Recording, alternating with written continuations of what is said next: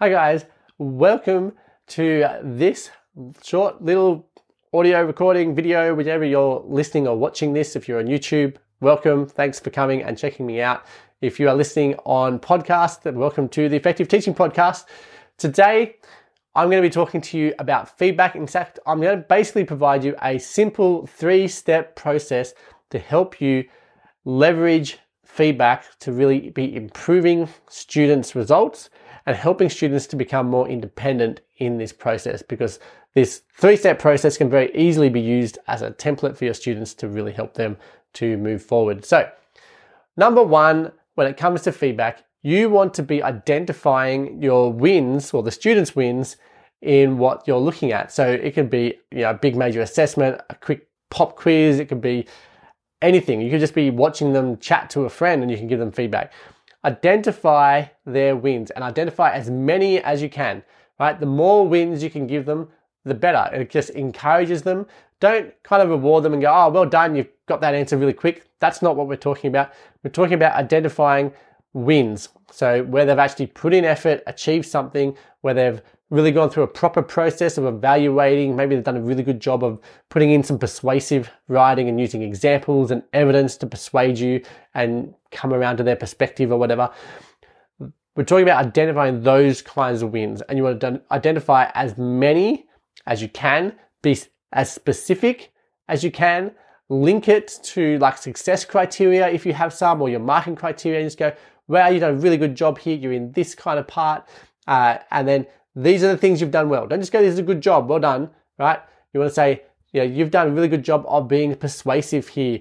I love these 3 examples that you used and the 5 pieces of criteria that you applied to those examples to show me that that is really the right way and it works. So that puts you here in the marking criteria. You see you've used the examples, tick, well done. You've been persuasive.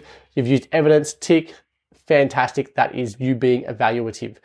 So you're really highlighting their strengths and showcasing their wins in your feedback. And you can then make this their first step, right? If they're going to provide someone else with feedback, which they should start doing before they start doing their own feedback, right?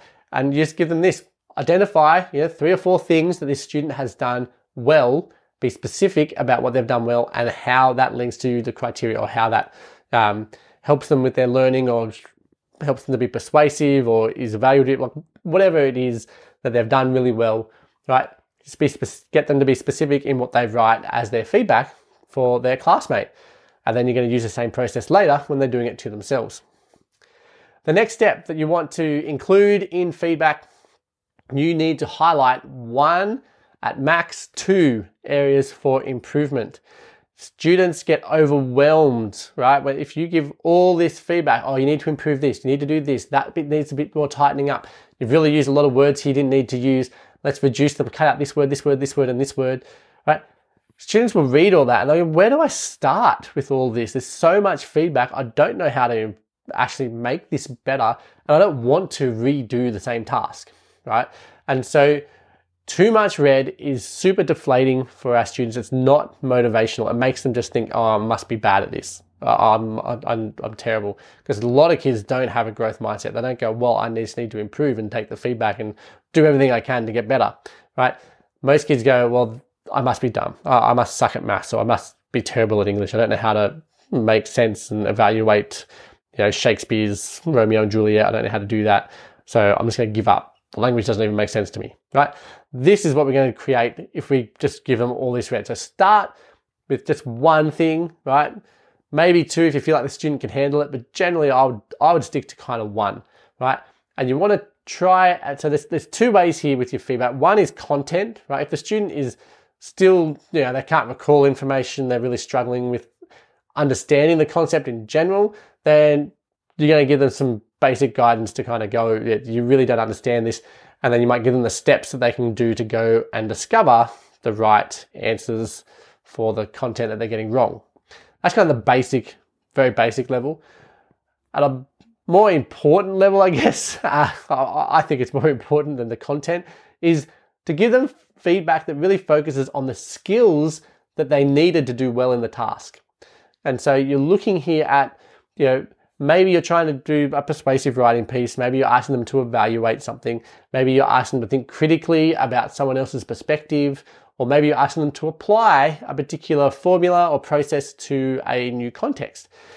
Whatever it is, if you can provide feedback that focuses on the general skill, so maybe you can go, well, you weren't overly persuasive here, or if you added 2 more pieces of criteria to use to evaluate this, it would have been really great.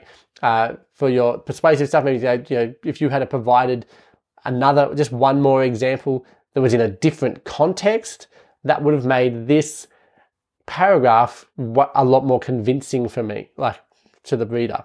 And so you're giving them really specific things that are in there, right? Specific examples, but you're kind of focusing on the skill so that you're actually training them for next time.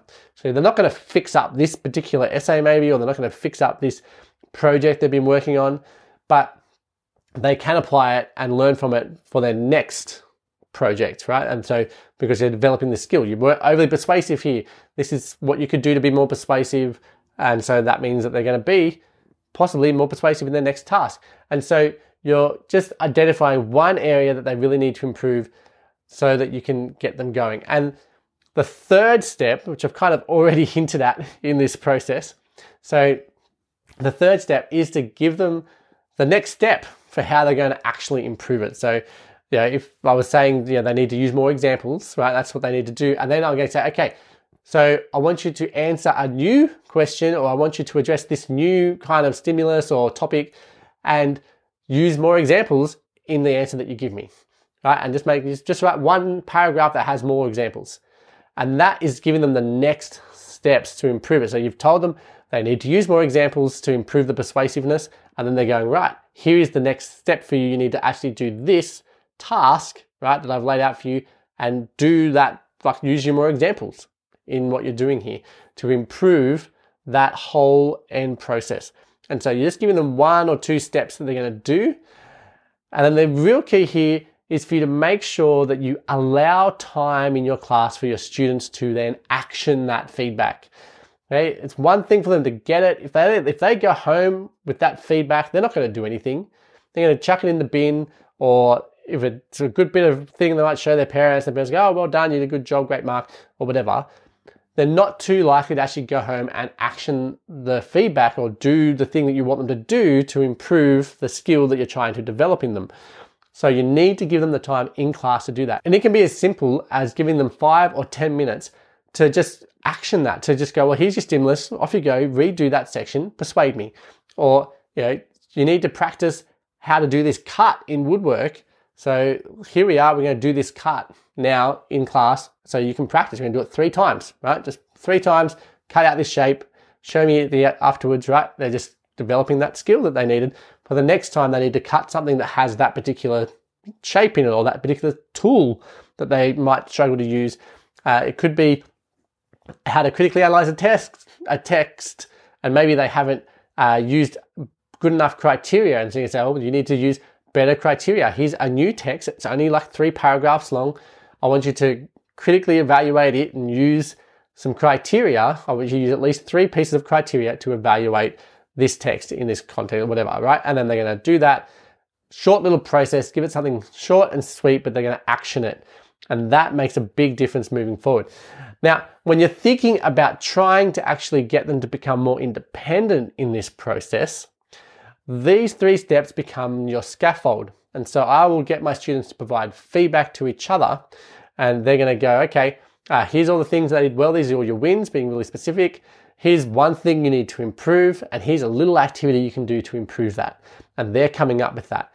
And so as they're practicing going through that process, they then can move from giving feedback to other students to then giving feedback to themselves and going, here's my answer, here's the criteria, the success criteria, and I'm going to go through here and go, here are all my wins, woohoo, right? Here's one thing I need to do to improve upon what is happening here, and this is an activity I can do to do that, and then they're going to do that activity to improve it themselves. And that is really helping your students to become independent learners, and having those skills just sets them up so well to become lifelong learners and to become successful later in life. Whenever they need to learn anything, they have this process that they've learned about, how do I improve what I've got here?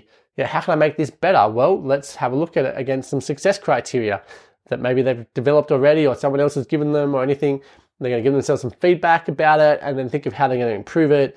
And then they can improve upon things and then come back and they're developing that skill. Musicians do this all the time. They go, oh, I'm really struggling to get this bit of the song. So they'll practice that bit of the song over and over again. Or they'll practice a similar song that has the similar skill set that they're going to do, and then they'll build up from that into the song that they're struggling with or anything. It's about really focusing on the bits that they're struggling with and then practicing it and giving them time to practice that. And so this 3-step process for feedback really helps them to achieve that. Well, that brings us to the end of this episode. Now, I want to share with you guys, I do have a book, Work Less, Teach More, How to Be an Effective Teacher and Live a Life You Love. I give it away for free, right? I just ask people to pay for postage and handling. So for, I think it's 12 Australian dollars and like maybe 8 US dollars, you can get this book posted out to you wherever you are all over the world.